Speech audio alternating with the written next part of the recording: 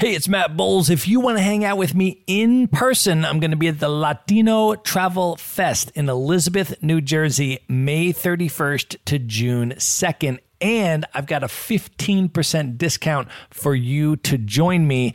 Just go to themaverickshow.com/Latino. That's Latino. There you're going to see your 15% discounted ticket. There are going to be multiple guests from the Maverick Show attending, so you'll be able to hang out with all of us in person. You do not need to be Latino in order to attend. Everyone is welcome. Again, get your discounted ticket at themaverickshow.com/Latino. And as soon as you do, send me a DM on Instagram at Matt Bowles Maverick. Let me know that you're coming so that we can make plans to link up in person. And now, here's a clip of what's coming up on today's episode. Travel is exploration, and I love exploration. I love new ideas, discovering new people, new perspectives. It restarts my mind. Everything becomes vivid again. One trip would suddenly be filled with color and life again. And it's like I live more and live longer. And then I meet people and I learn new things. And because I break up my, habits and thought patterns, I suddenly see my existing life in a new light as well. And I discover solutions to problems that I was stuck in.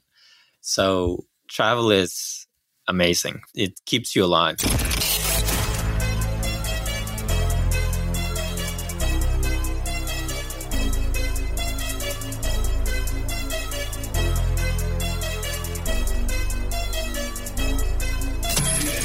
This is the Maverick Show, where you'll meet today's most interesting location-independent entrepreneurs and world travelers, and learn the strategies and tactics they use to succeed. And now, here's your host, Matt Bowles. Hey everybody, it's Matt Bowles. Welcome to the Maverick Show. My guest today is Sondre Rasch. He is the co-founder and CEO of Safety Wing, a fully remote team that is building a global social safety net. Safety Wing offers nomad travel insurance that covers you while traveling worldwide, including COVID-19 quarantine coverage, medical and political evacuation, and even lost luggage and trip delay coverage. They also offer remote health insurance for nomads that includes comprehensive coverage in your home country, such as vision, dental, and preemptive screenings. Safety Wing also offers a comprehensive health insurance solution for remote companies that covers all team members globally, no matter where they are in the world. Safety Wing's long-term vision is to remove the role of geographical borders as a barrier to equal opportunities and freedom for everyone by creating a home country on the internet, as well as bundling the financial security of global health insurance, disability insurance, and pension savings into one global membership. Born in Bergen, Norway, after getting a degree in economics and computer science, Sondre worked for the government of Norway advising on social policies, and then left and founded his first company, Superside, as a platform for freelance designers. It was here that he discovered the lack of a safety net for online remote workers and subsequently co-founded Safety Wing in 2018. And Safety Wing has since raised over $13 million and has grown their community to nearly 100,000 happy customers. Sondre, welcome to the show. Matthew, thank you very much. That was the best intro I ever heard. Man, you deserve an amazing intro because you guys are fundamentally disrupting the health insurance space and doing amazing things in the nomad world, man. We know a lot of people in common, so I'm super excited to finally have you on the show. Thank you. Glad to be here. Well, let's start off just by setting the scene for folks and talk about where we are recording this from today. Unfortunately, we are not in person. I am actually in San Salvador in Central America, the capital of El Salvador. And where are you today? I am in San Francisco in the Bay Area, formerly known as the tech capital of the world. That's an amazing city to be in, man. A lot of love for the Bay Area. I have a lot of friends from the Bay, currently in the Bay and all of that. So love getting up there to visit as often as I can. Well, let's go all the way back, man. I want to start off with your background a little bit. Can you share where you grew up and as you were growing up, how your interest in international travel developed? Yes. So I grew up in Bergen, Norway, which is on the west coast. It's historically an international city. It was a Hanseatic trading town. So it had German names. It was like a free town separated from the rest of Norwegian society in the Middle Ages for a little while. So I grew up there, and it's a medium-sized Norwegian city, and it's a wonderful place. Norway is beautiful nature-wise, fjords and the mountains and the northern lights, and the nature is dramatic, and it's a beautiful place to visit. And the people and the culture is also a remarkable thing. It's kind of like, it's the most like the Shire kind of almost that I know about. It's very sweet and innocent, and people are very trusting. They don't lock their doors. And if you forgot your wallet at the store, they're going to say like, oh yeah, just come back and pay tomorrow or like the next time. so it's this like very, very high trust environment. And yeah, so that was where I grew up, and I got to know international travel in multiple ways. There was one trip to Cuba in a camp there with a lot of international people. There was people that came from 140 different countries. And so that really inspired me to go all those places they were from. And another one was just the discovery of Interrail. So of course, being young and not having money, there's this great invention. If you haven't tried it yet, you can buy this plane ticket in Europe where you kind of have unlimited rides.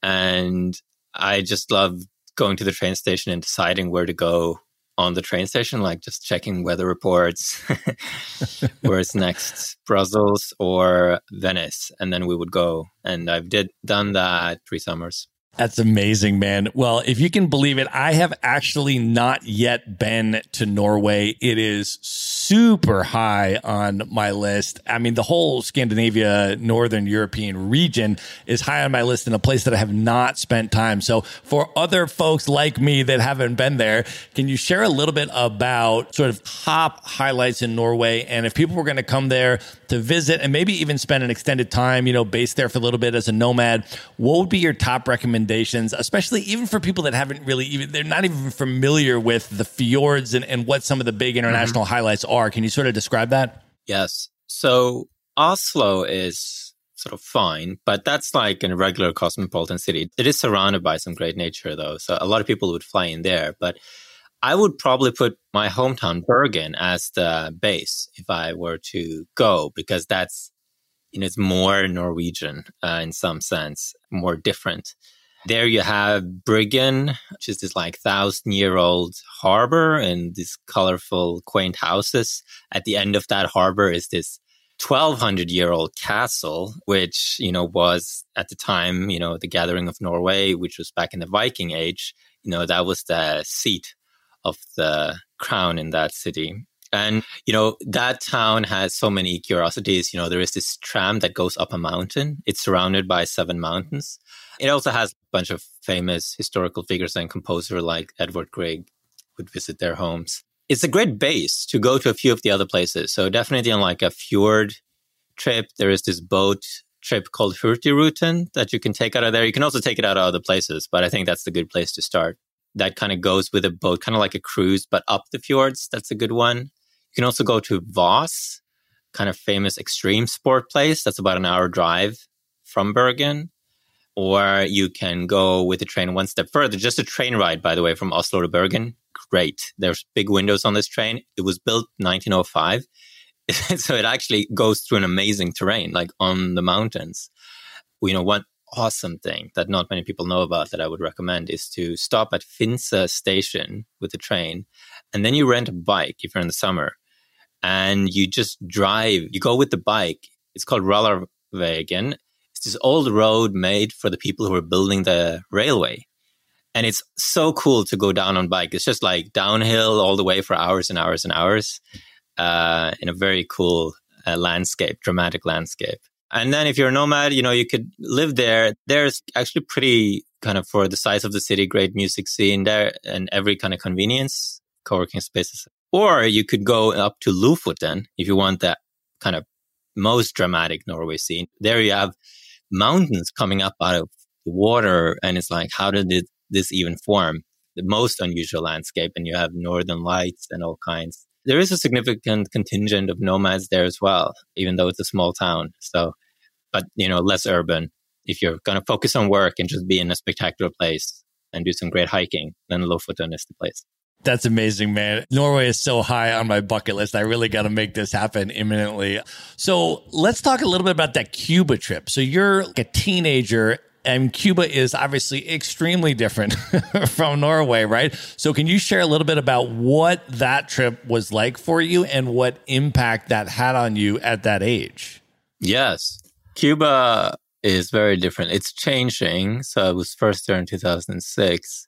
Impacts, besides like practicing salsa dancing and trying cigars and rum.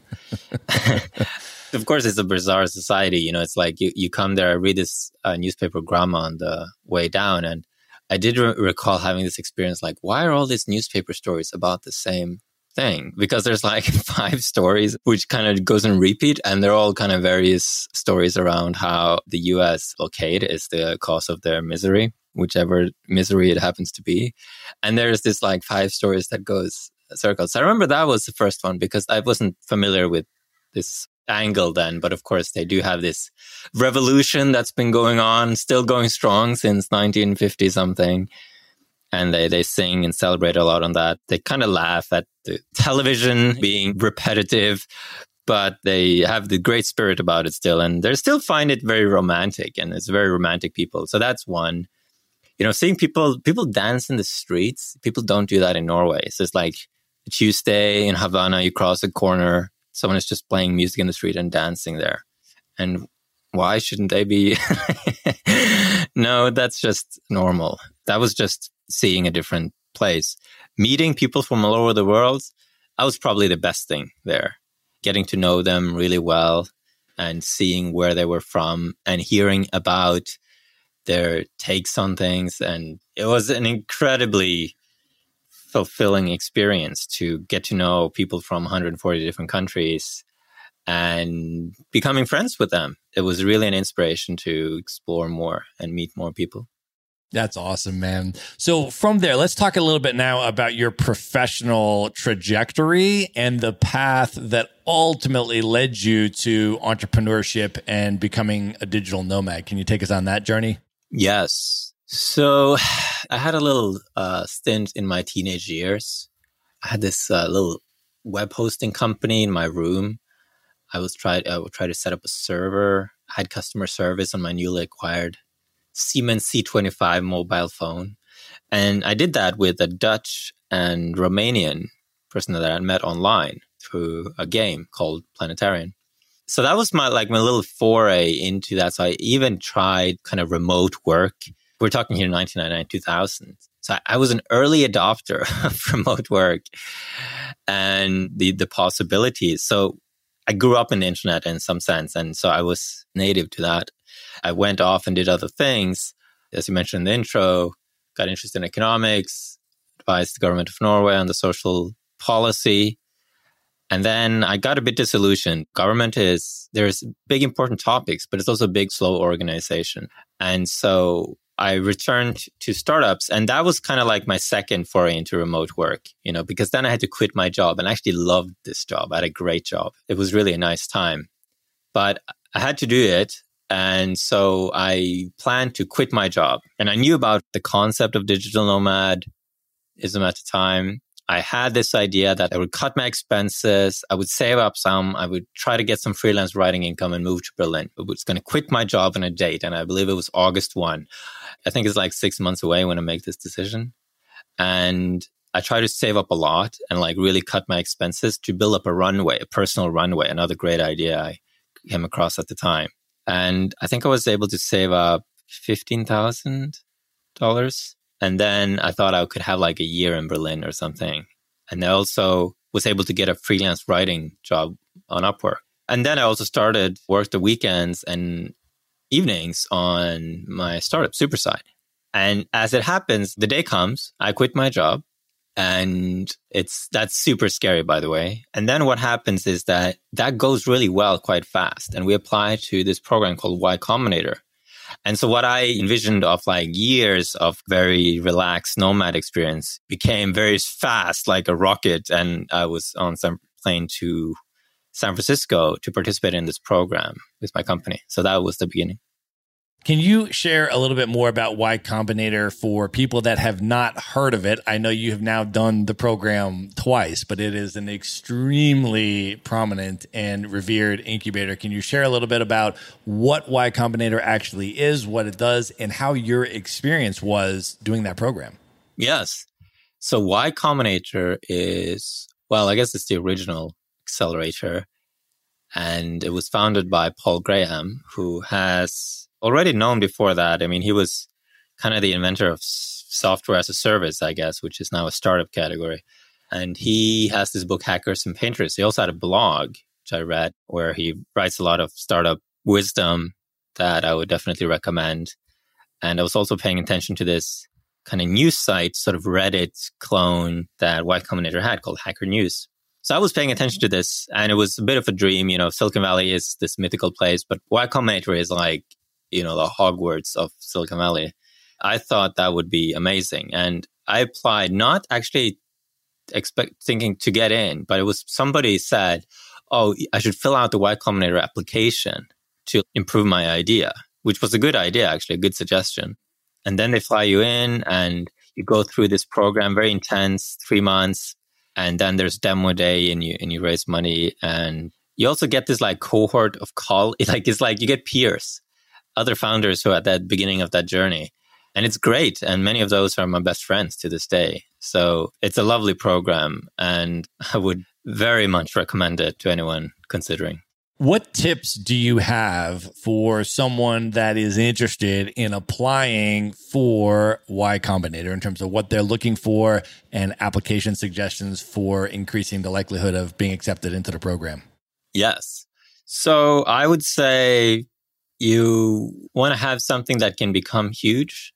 Have an idea that can become huge. I definitely think that's a qualifier. They're trying to build big things. So 2, write the application very concisely and confidently. All the applications I've read, always I've given that feedback, like cut it by half.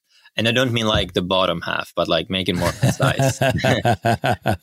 And I guarantee if I was reviewing your Y Combinator application, that would be part of the feedback. Make it more confident. You know, don't give too much a defense or a context. Just say what you think it is. And yeah, then I think you might have a chance to get in. Oh, and the other part is, if you don't get in the first time, make a lot of progress till the second time, because they do track that, and then be growing like 10% a week for 2-3 months, then you'll get in. Awesome. That's amazing. Cool. We're going to link up all of the stuff we're talking about in the show notes, so folks can just go there in one place and they'll have all the links to everything that we discuss on this episode. Sondre, let me ask you this now. You did your first startup. You went through Y Combinator. Can you share a little bit about, from there, how did the idea for Safety Wing eventually come about? What were your personal experiences, I guess, both from the company side in terms of running a company, as well as from the customer side of being a digital nomad and needing health insurance? Can you go through that experience a little bit and talk about sort of the origins of the idea for Safety Wing, the pain points, the void, and the problem that you observed? Yes. So the problem I discovered was running this company, Superside, freelance design platforms. We wanted to provide benefits. That came up as an idea quite early on, actually, right after Y Combinator. You know, both me and my co-founder were interested in that sort of thing. And we looked at income protection. We knew that this was a problem freelancer had of very variable income and not having necessarily benefits like health insurance either. So we looked into it. And then we found that it wasn't available, because it's like our freelancers were all over the world and it had to be flexible. And that was kind of when I realized it. I didn't think we were like doing something that was niche. I thought we were doing something that was early, meaning that I understood that we were working remotely with online freelancing. And in the future, most people would be working like that. Now that's kind of common knowledge, but back then it wasn't, which meant that I also realized that the fact that we had this problem, we wanted to buy this and couldn't, meant that in the future, this is going to be a big problem. So that's why I realized that somebody had to build a global social safety net. And the underlying problem, the way I see it now, and actually still saw it then, is that remote work makes the world a global labor market where people can hire or apply for jobs across borders, hire across borders. But the infrastructure that supports the labor market is national.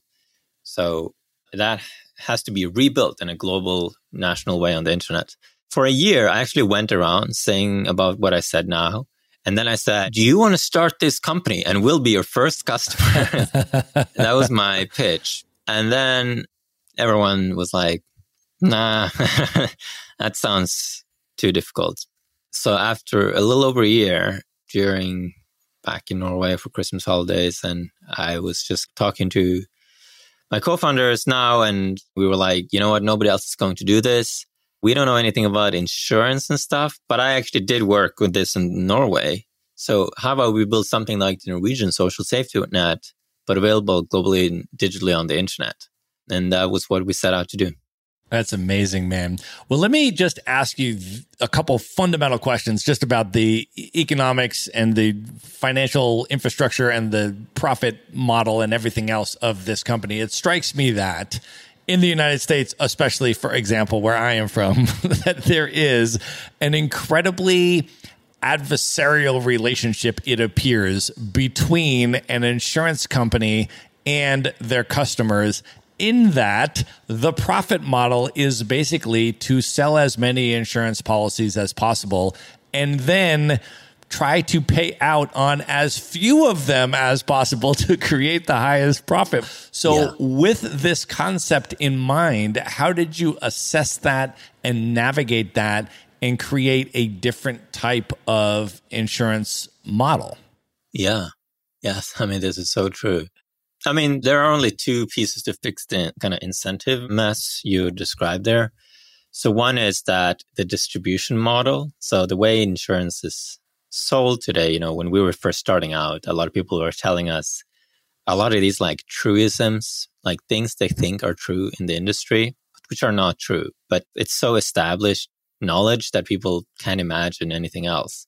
So for example, we just set up a website and we said, people are just going to go to this website and buy it via word of mouth. That was kind of how we started out. And that seemed like a joke to people in the industry because they had it that nobody would do that. But that's because their products suck.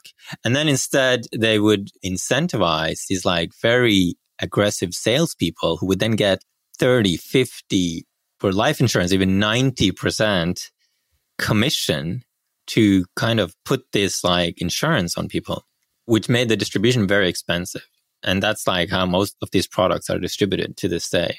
So by us just selling directly, that's a big, like that whole thing on the distribution side goes away. Okay, so that's half the incentive issue. And then the other half, because if you can distribute directly online, then you don't have that. And then on the other side, you just have to set up the structure so that you can't make more money by not paying claims. You just have to set that up. And obviously, that's easy to set up. In our case, it's just as it is right now, there's a fixed fee we can get. So if claims goes up, at worst, prices over time will go up, right? If you think about what insurance is, it's like we as a community pool money, and then there are rules for when you can take money out of the pile, and the cost is the average expected payout, right?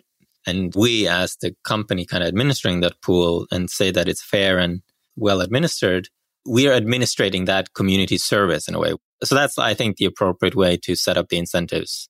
And as long as you solve those two sides, then I think you avoid coming in that adversarial relationship. And then insurance will return to being what it really is. We don't really see ourselves as an insurance company, a community product, global social safety net that happens to have built a few insurance products. That's purely because we had to. Well, one of the first questions that I get when I tell people I'm a digital nomad, I've had no permanent base for 9 years, I've lived in 65 different countries, they say, what do you do about health insurance? It's literally one of the first questions I get, along with dating and how does it work, right? How does that lifestyle work? Health insurance is always one of the at least top 3, if not top 1 question that I get. So what I would really love to do for all of the nomads, aspiring nomads, and everybody else is just wondering how the nomad thing works, to go through a couple of the insurance products or services or opportunities here that you have available. And let's just start with the Nomad Travel Medical Insurance offering. Can you share a little bit about what that is and what that includes? Yes. So if you are a nomad or an aspiring, starting out nomad, then you can buy the Nomad insurance at $42 a month outside the US. There's an add-on, slightly more expensive if you're in the US. And that's fully flexible. You can also buy it for a specific number of days. Sometimes you need that for a visa letter. But generally, people use it. They would buy the product. You can pause it whenever. So you can kind of go month by month. And if you return home, you can pause it.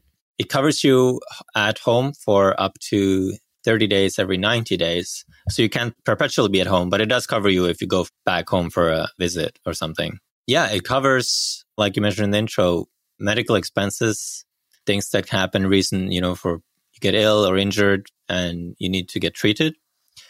And then also travel things like political evacuation, a natural disaster evacuation, lost luggage, etc. So it's meant to be this like what you need as a nomad.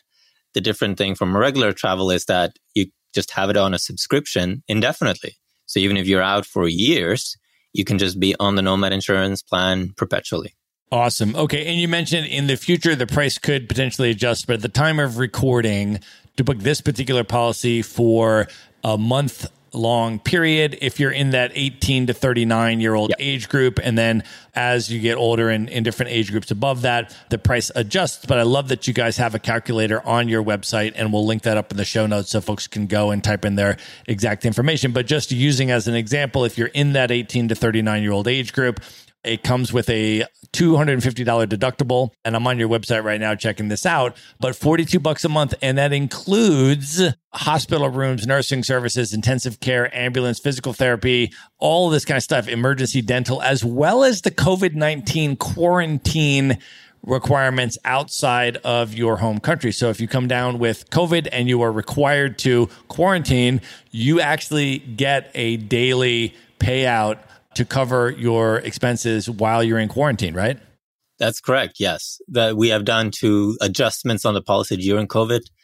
First was 2020 to actually cover COVID, which was actually a controversial move at the time because, in the beginning, people didn't know how it was going to go and how many would get it. Then later, when the quarantine thing started being an issue, and then we also added the quarantine coverage, which has been, both of them, very popular. That's awesome. And I love also that it includes trip interruption, travel delays, lost luggage, all of that kind of stuff, as well as if you need a political or medical evacuation. So that's really amazing. And we're going to link it up so folks can go and read all of the exact details and put in their own age and their own details and stuff like that.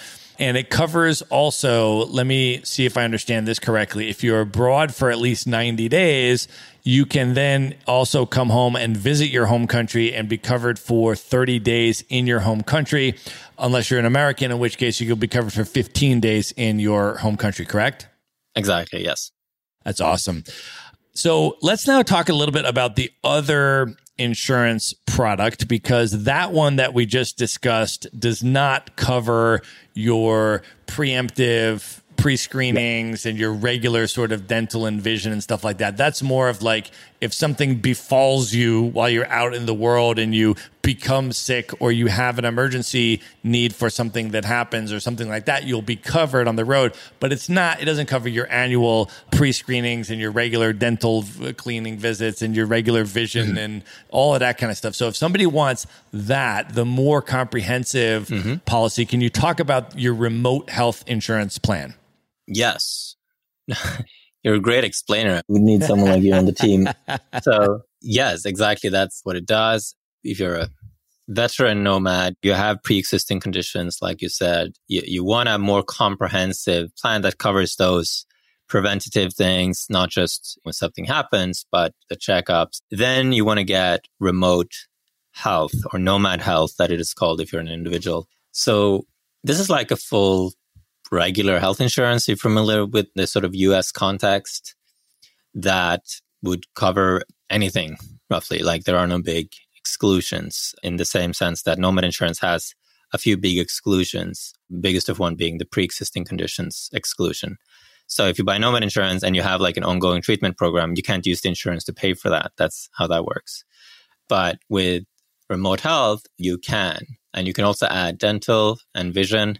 And that's also why this is also offered then as a benefit for remote teams. So companies who want to offer benefits, but they have remote teams, employees or contractors in many different countries, they can then offer the same benefit to everyone. And there's like a dashboard. Very easily, it can add members to the plan. And those members can even have dependents. And it's a global plan.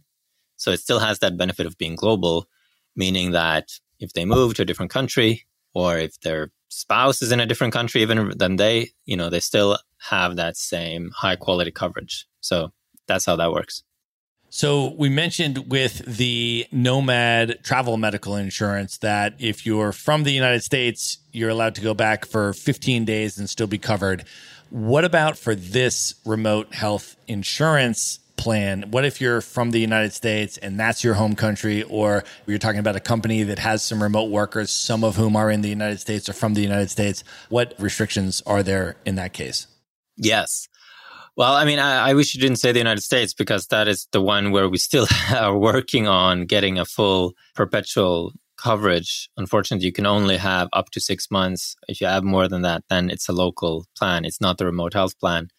But any other country in the world, 180 countries, that's the big difference. If you're from Mexico and you're in Mexico, you can have remote health and have. I want to take just 1 minute out to let you know that in addition to hosting the Maverick Show, I am also the co-founder of Maverick Investor Group, a real estate brokerage that helps you buy turnkey rental properties in the best U.S. real estate markets from anywhere. So these are single-family homes, sometimes 2 to 4 unit properties, and they're either brand new or fully renovated, and they already have tenants and local property management in place. So you get all the benefits of owning the deeded real estate, the physical house, the hard asset, without the headaches of being the landlord or the rehabber or needing to live near the property. So I want to offer you a free consultation if that sounds interesting to you. To learn more about it, you can just go to themaverickshow.com/consult. And now back to the episode. That as your regular health insurance in your home country. So it's a truly global one.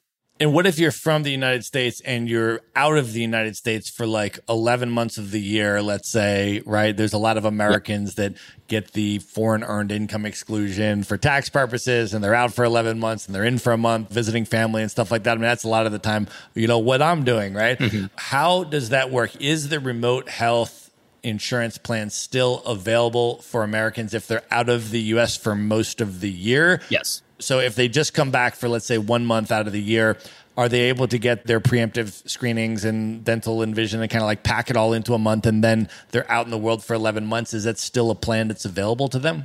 Yes. So for trips, you don't even need to have the US add-on. So if you're just going home in that example for a trip, then you would still be covered in the US during that time with remote health.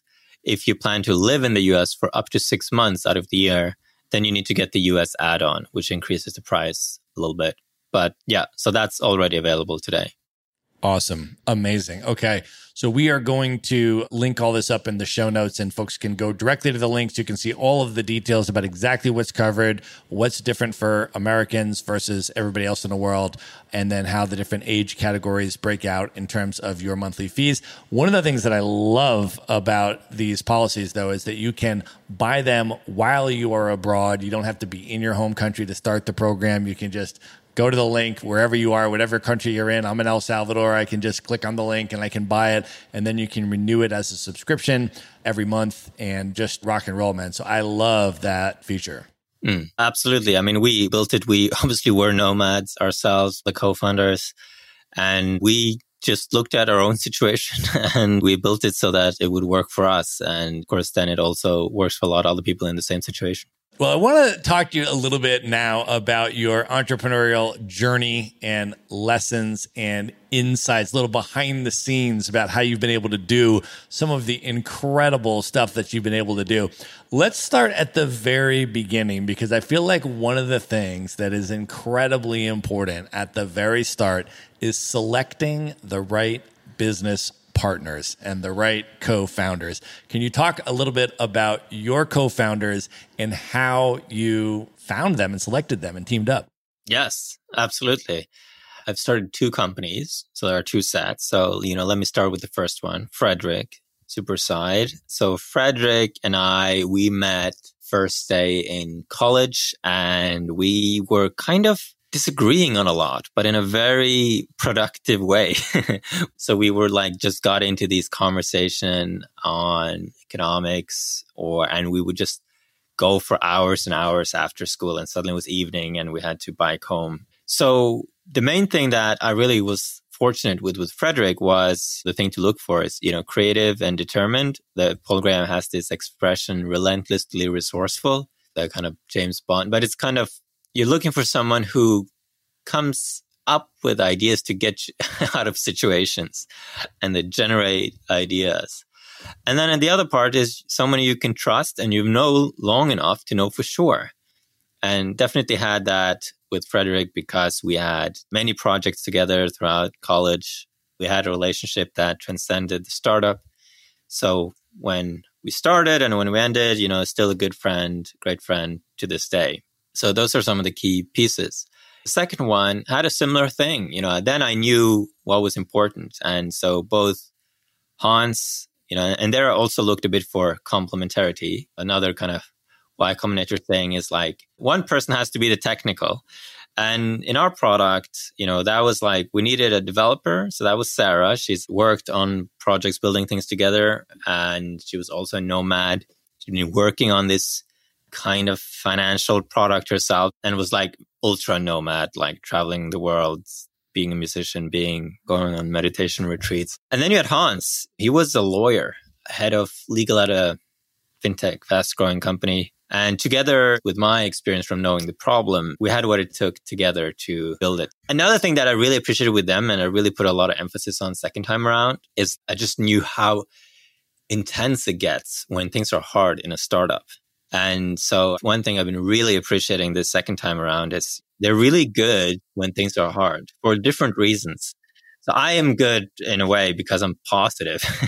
So I'm always looking for the good thing, the way out, the solution. And Hans, he just makes things simple. He doesn't get stressed out, extremely low neuroticism, as it says in the personality test, which just means that he copes very well with the difficulties. And then you have Sarah. She just believes. She's just it's going to be okay and doesn't need assurances for a bizarre reason. So anyway, that's another thing that I really put a lot of weight to and been very grateful for as time passed on. Well, you have scaled Safety Wing at an incredibly impressive rate, 100,000 customers already. You've raised over $13 million. Can you talk a little bit about how you did that? Just sort of take us behind the scenes a little bit and maybe talk about some of the biggest leverage points that allowed you to scale the company that quickly. Absolutely. I tried Superside. One thing, a benefit I had with Frederick, which was amazing, is that we both didn't take ourselves too seriously. And so we just tried many things until we find one that worked. And we made decisions very fast. I remember the first day we had already settled on the name, registered the domain, made the logo, and we were kind of set the pricing. We were off to the races immediately. A lot of people, they just spend so much time in the beginning to get everything right. So we got through a lot. So the second time around, I kind of knew some things for sure that I learned the hard way. One of them was that the fundamental part of a startup is to make a product people love so much they tell their friends about it. That sentence has like so much meaning in my head. I realized that if I was hearing it for the first time, it probably wouldn't register. But now, after 2 startups in, I'm like, that sentence has everything you need to know if you just meditate on it long enough. You got to make something people love. And you do that by talking to, your users, making something you would love. And then if they love it so much that they tell their friends about it, that's a growth strategy. That's product market fit. Product and growth. That's all it is about in the early days. And so we optimized heavily to making this sentence true. And we succeeded with that with Safety Wing, with Nomad Insurance, which was kind of growing by word of mouth from day one due to really doing that. And one thing that we did, which not many people know, is on the sort of brand side. I realized the importance. So this is number 2. We were very authentic and creative with our brand and product. Like we were really trying to think for ourselves there. We were like making a product and a brand that we liked. And in a way where we were completely ignoring what we thought people wanted to hear. And people were shocked at this thing in the beginning. Like our insurance partners were like, are you insane? What are these birds? And like, nobody's going to take you seriously. You got to have light blue and white and maybe black. And we were like, no, we would like this teal and pink and these birds and they're cute. And we weren't trying to make an impression. We just had this idea that we thought this was cool. And so many people were like, I love this look you had, but other people are going to hate it. Well, it turns out that wasn't true. And thankfully, we didn't listen to them. What that did was make us different. It gave us a distinctly different vibe in the company, and that made us memorable. So thinking for ourselves and being authentic to ourselves became a differentiator. And I think that was the second part that was really important. What have been your primary marketing channels and the way that you've built your brand and gotten it out to the world? What have been the most effective techniques for you in that realm? Yes, that's really important. I would say with 3 and 4, that would be number 3. The first time around, I just tried everything. And everyone starts by trying this. They're like, did you know you can segment based on anything on Facebook and Google? Yes, that is true. You can do that. But that does not automatically make that a good channel. And I did spend, a few years and a couple of $1 million to learn that. So the second time around, I had a lot more thinking about what channel was best. And a key insight is to look for something where we had a competitive advantage. So the thing about Google AdWords is that it's a public auction. Even if you succeed, which takes a long time just to get good at it, you're still competing with huge incumbents who have much larger marketing budgets than yours. And you quickly run out of the sort of very targeted niche keywords that only apply to you. We just said no ads. And then we instead focused on what we could do that others couldn't. And for us, that was an ambassador program. We have this thing where we sponsored cool stuff. And we would sponsor people to do reviews of our product and things like that. And that really worked. And this ambassador program has scaled with us since the beginning. The other thing we had was we knew we were good at software. And by the way, the reason they can't do an ambassador program is that a lot of ambassadors won't work with lame companies, but they love to work with us. So we were playing to our strengths here because we were nice people. We were like the people we were our ambassadors. Not that the others weren't nice, but it's like we were in our target segment ourselves, right? And then another one was we were good at software. So we built this platform API. I was only ready in 2020. It's been remarkably successful. And that was something I realized from knowing this freelancer platform. I knew if we made an API that the platforms could use to distribute the product, that would work. So that was another one that we did. And so these 3, word of mouth, ambassador, platform API. Those are our 3 channels. Amazing. That's awesome. Well, I also want to ask you a little bit about executive leadership and maybe just start off by asking you, what is your personal leadership style? And in your opinion, what makes a great CEO?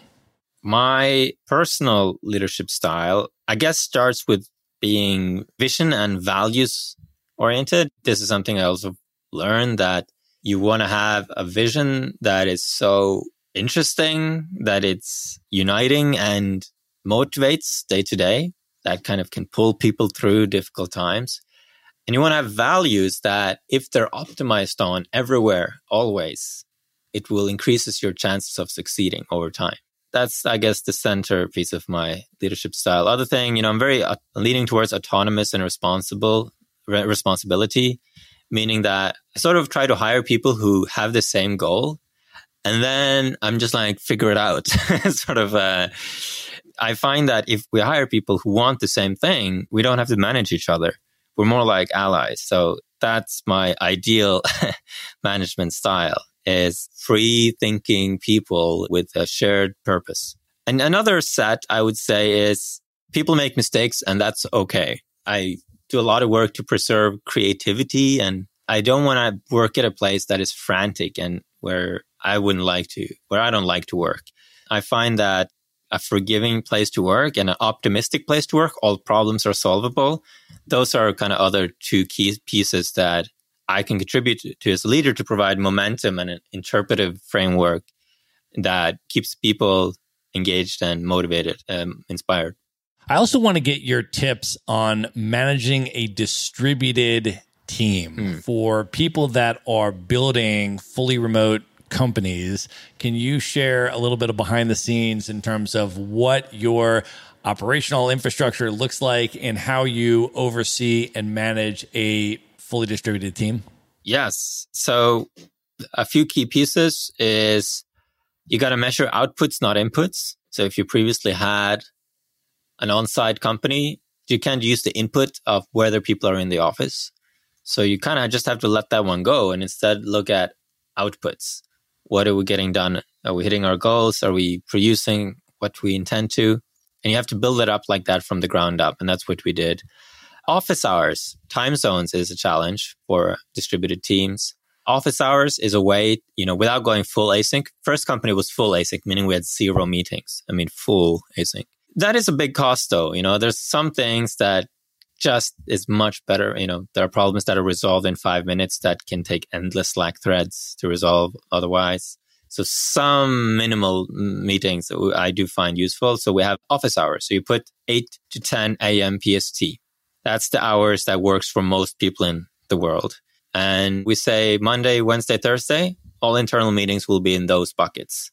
So outside of that, you plan your time, internal meetings, in those 3. That's the second one. And then the last, I would say, you got to have intentional meetings for various things that people take for granted in the on-site world. So you have to have planned meetings for serendipity. We have this thing called lunch where people go into random groups before the weekly goals.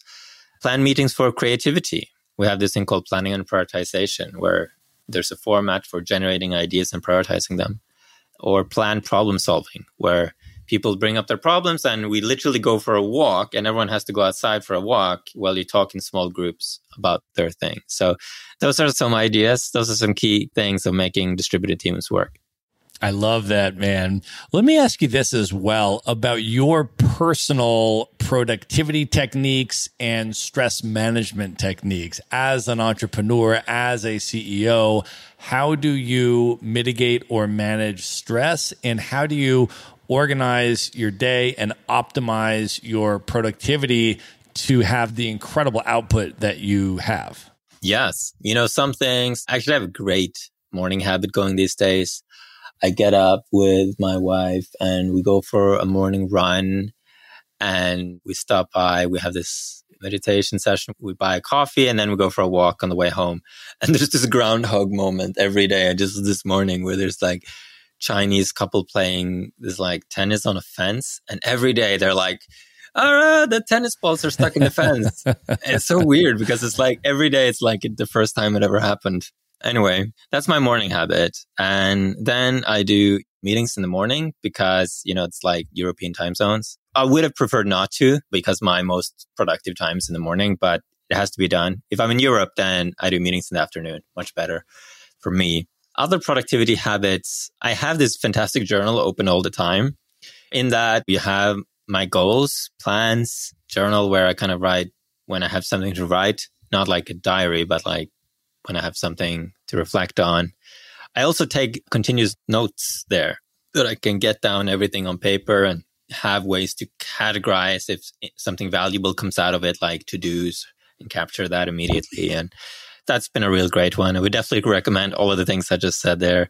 Have a journal, have this unsorted text thing, have a way to capture to-dos, look at your goals and plans every day. Set at the beginning of the week to write down your goals for the week. We do that with the whole company, but that was a private one I had, which we just implemented in the company, which was to write down 15 top goals. Now we say that for the week, and then you choose 3 of them. A great way to, imbue some prioritization in your daily week.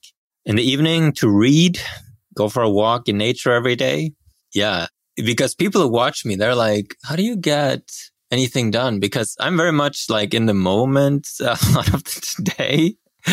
I think I can be productive because I'm fast, but I'm not sort of typical productive person who's just like sitting kind of churning out work.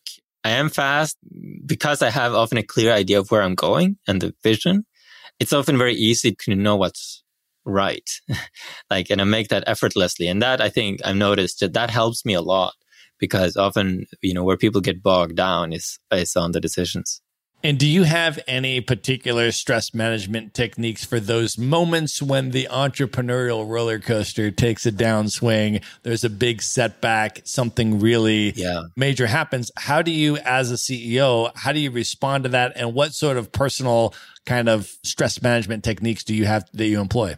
So I have this wonderful habit, which is reflection time at night. So I would go out on the porch and I would just have a conversation with myself. And I often have this little thing where I just look up at the stars and I just imagine seeing myself from up there and looking down on the planet. You could see yourself if you're standing at the house or wherever you're standing.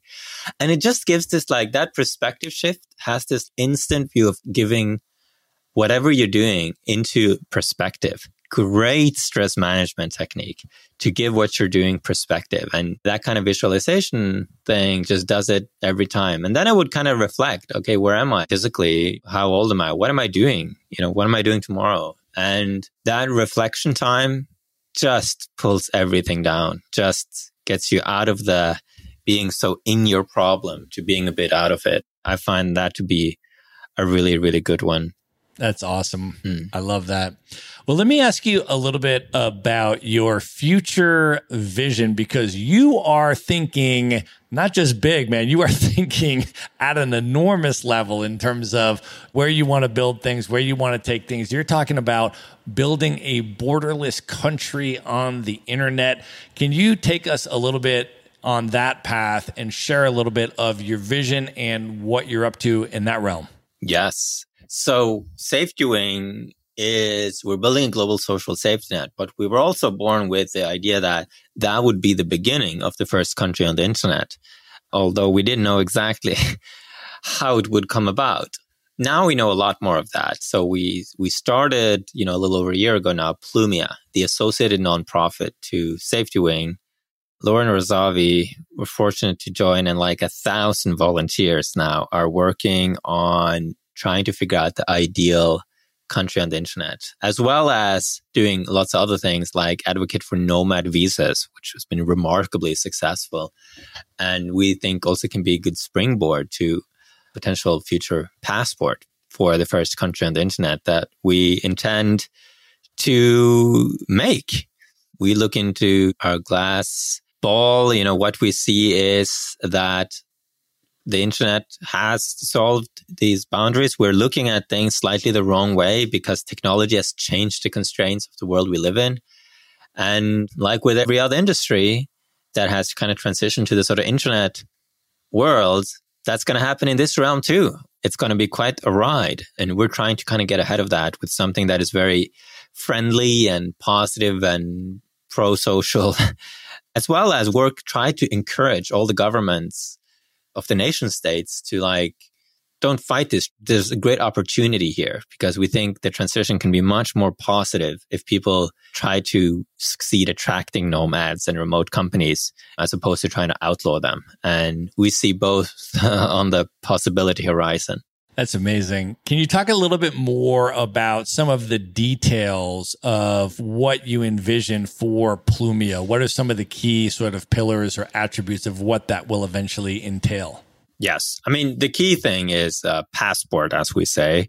The first merch when we started Safe Doing was a passport. A passport, of course, is a symbol of citizenship, but it also means identity in the sort of formal meaning of the sense, not as like identifying as something, but as I am this person, right?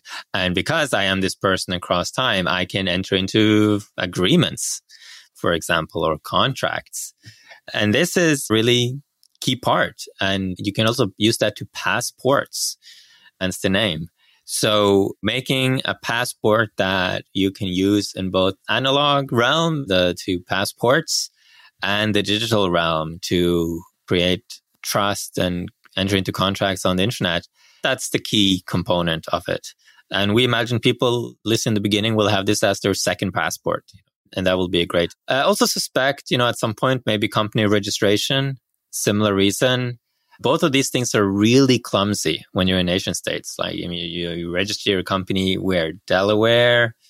I've never been in Delaware. That's for some reason where Safe Doing is registered. Or other popular jurisdictions is, of course, Hong Kong, Estonia, etc. Or it used to be Hong Kong, Singapore.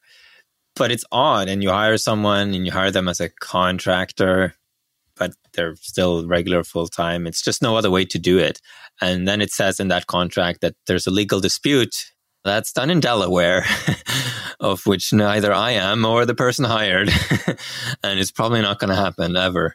This whole thing is just obsolete. We're just trying to kind of make do with a lot of duct tape. And of course, the way it should be done is that we need a global thing where people can make contracts and company registrations is on the internet.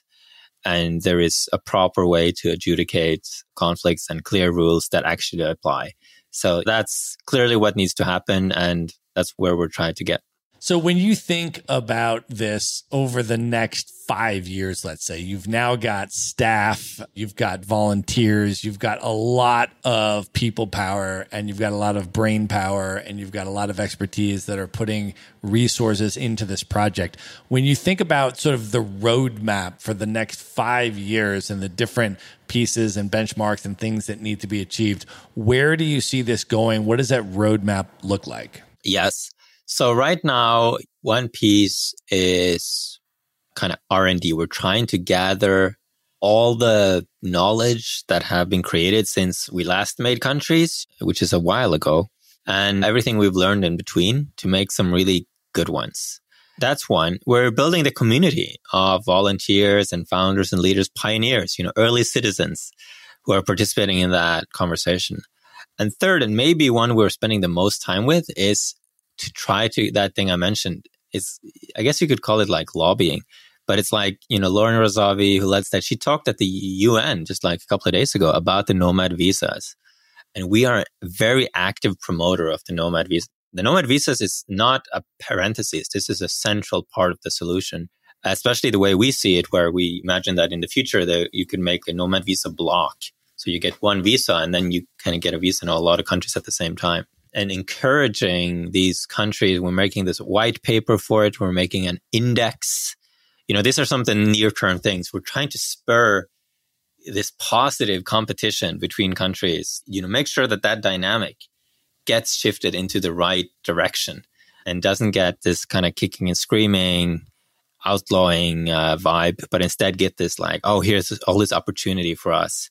And because there is a great opportunity to attract knowledge working nomads to your country and remote companies. And if you act quickly, you can really win out in this new world. And that's what we want a lot of people to see. So that's what we're doing right now. But as you look at the 5-year roadmap, where does that want to end? We want to end those 5 years by being live with the passport.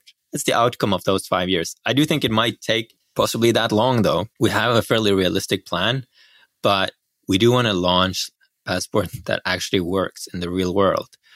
And beyond the community building, the research, the launching of the actual country, it is the big product that I want to see out of Plumia is Passport 1.0.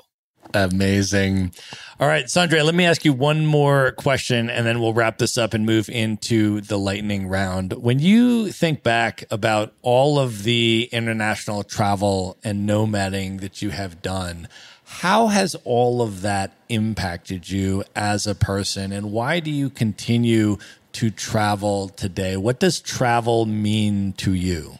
Travel is exploration, and I love exploration. I love new ideas, discovering new people, new perspectives, and I have this need for it in a way, but I like to be on the frontier.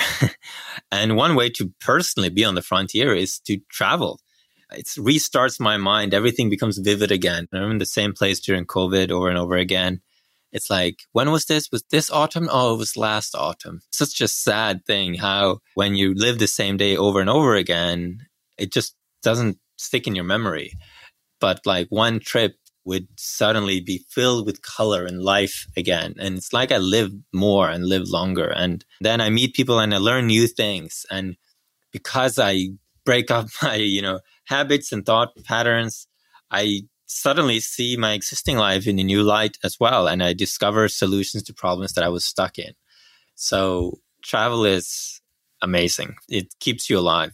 That is an awesome note to end the main portion of this interview on. And at this point, Sondre, are you ready to move in to the lightning round? I'm ready. Let's do it. The lightning round. All right. What is one book that has significantly impacted you over the years you'd most recommend people check out?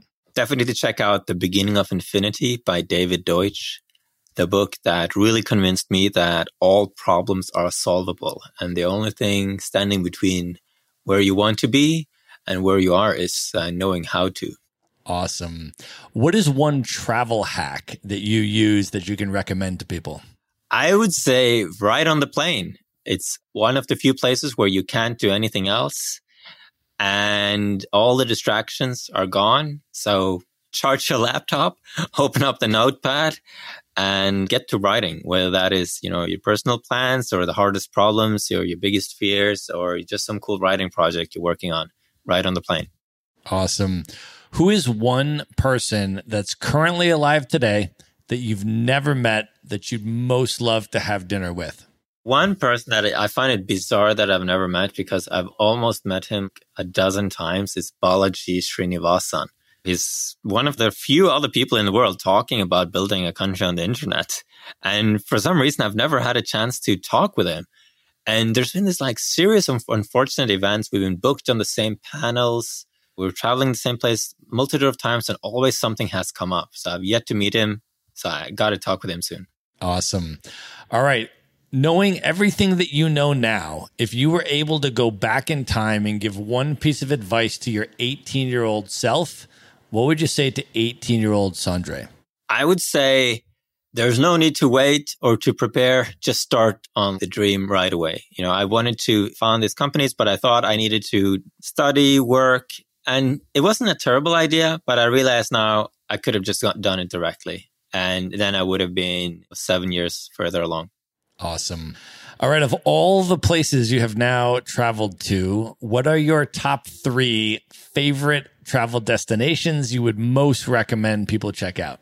Tulum, I still love it. Of course, it has growing pains, but it has a great charm and a density of remote workers and nomads and a cool vibe. Another one is, the area north of Rome, like Tuscany, that, if you just want beauty and a good life, that area is hyped because it's great. It's really lovely. And then 3, one place that I really loved more recently is Iceland. Iceland is cool. You can stop there on the way to the US from Europe. And the nature is weird. It's an alien landscape. The people are really cool. It's a great place to stop off and work for a bit. It's very convenient. And you get to see some weird stuff that you didn't think existed. Amazing. All right. What are your top 3 bucket list destinations? These are places you've never been, highest on your list you'd most love to see. I would love to go to Shenzhen, China. So that's one of those cities. There's Hong Kong, and then on the mainland you have Guangzhou and Shenzhen. It's like this one of these cities that have gone from 0 to 20 million in like a couple of decades in China. When I first arrived in Silicon Valley, I met this guy. I was just so fascinated with this person's mind. And he was this Indian who, as like a child, went to Shenzhen where he learned to hack mobiles. And it was just, his brain worked so differently. It like really reminded me of this like cyberpunk aesthetic, but like in a person. And I was like, wow, I got to go to this place because this is like another world. So I've always wanted to go to Shenzhen to just check out what is going on there. Another one is, embarrassingly, I haven't traveled around Thailand yet. It's just, I know it's awesome. We have so many Nomad customers in Thailand, obviously in Chiang Mai and other kind of Thailand cities. Everyone who's been there says it's fantastic. I just haven't been yet. Got to get going. And then lastly is my co-founder, he went and lived in Buenos Aires for a while, and he totally changed his personality to be like Argentinian.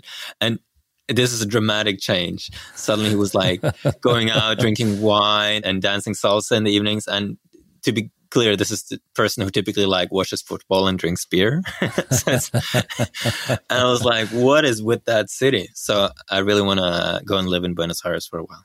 That's amazing, man. Yeah, I was just down in Buenos Aires in December, actually, pretty recently. They had a conference down there I was speaking at called the Nomads BA conference. And sort of in line with some of the stuff you were just talking about, the city of Buenos Aires is trying to attract digital nomads to come down and use Buenos Aires as a nomad hub. And so they sponsored a conference and brought a bunch of us down there to speak. And it's a pretty amazing place. I've been a few times. It was actually the place where I started my nomad journey back in 2013. Oh, really? Yeah, it was literally the first city I went to for 3 months after I gave up my primary residence and started my nomad journey. So a lot of good memories from there. So when you're ready to plan that trip, hit me up and I'll give you some tips.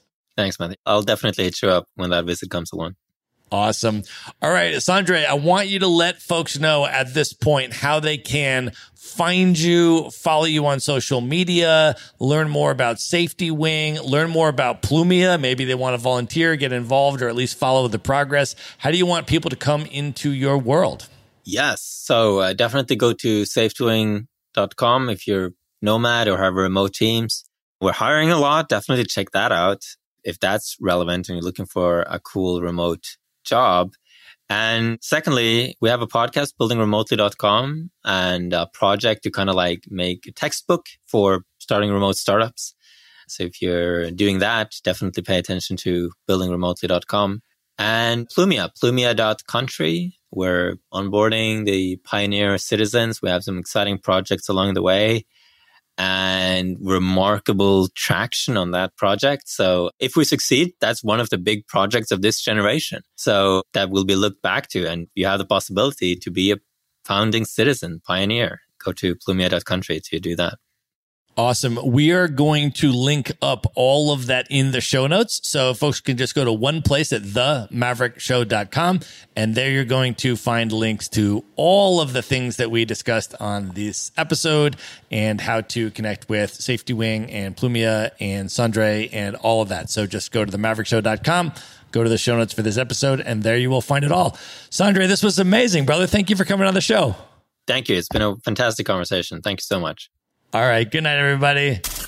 Be sure to visit the show notes page at themaverickshow.com for direct links to all the books, people, and resources mentioned in this episode. You'll find all that and much more at themaverickshow.com. Learn how Maverick Investor Group can help you buy cash flowing rental properties in the best U.S. real estate markets, regardless of where you live.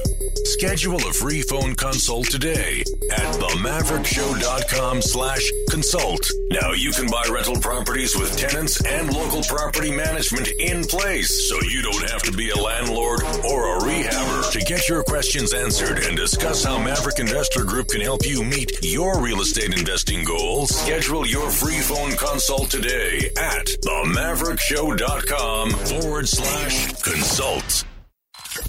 If you like podcasts, you will love audiobooks, and you can get your first one for free at themaverickshow.com/audiobook. Whether you want the latest best-selling novels or books on investing, business, or travel, try your first audiobook for free at themaverickshow.com/audiobook.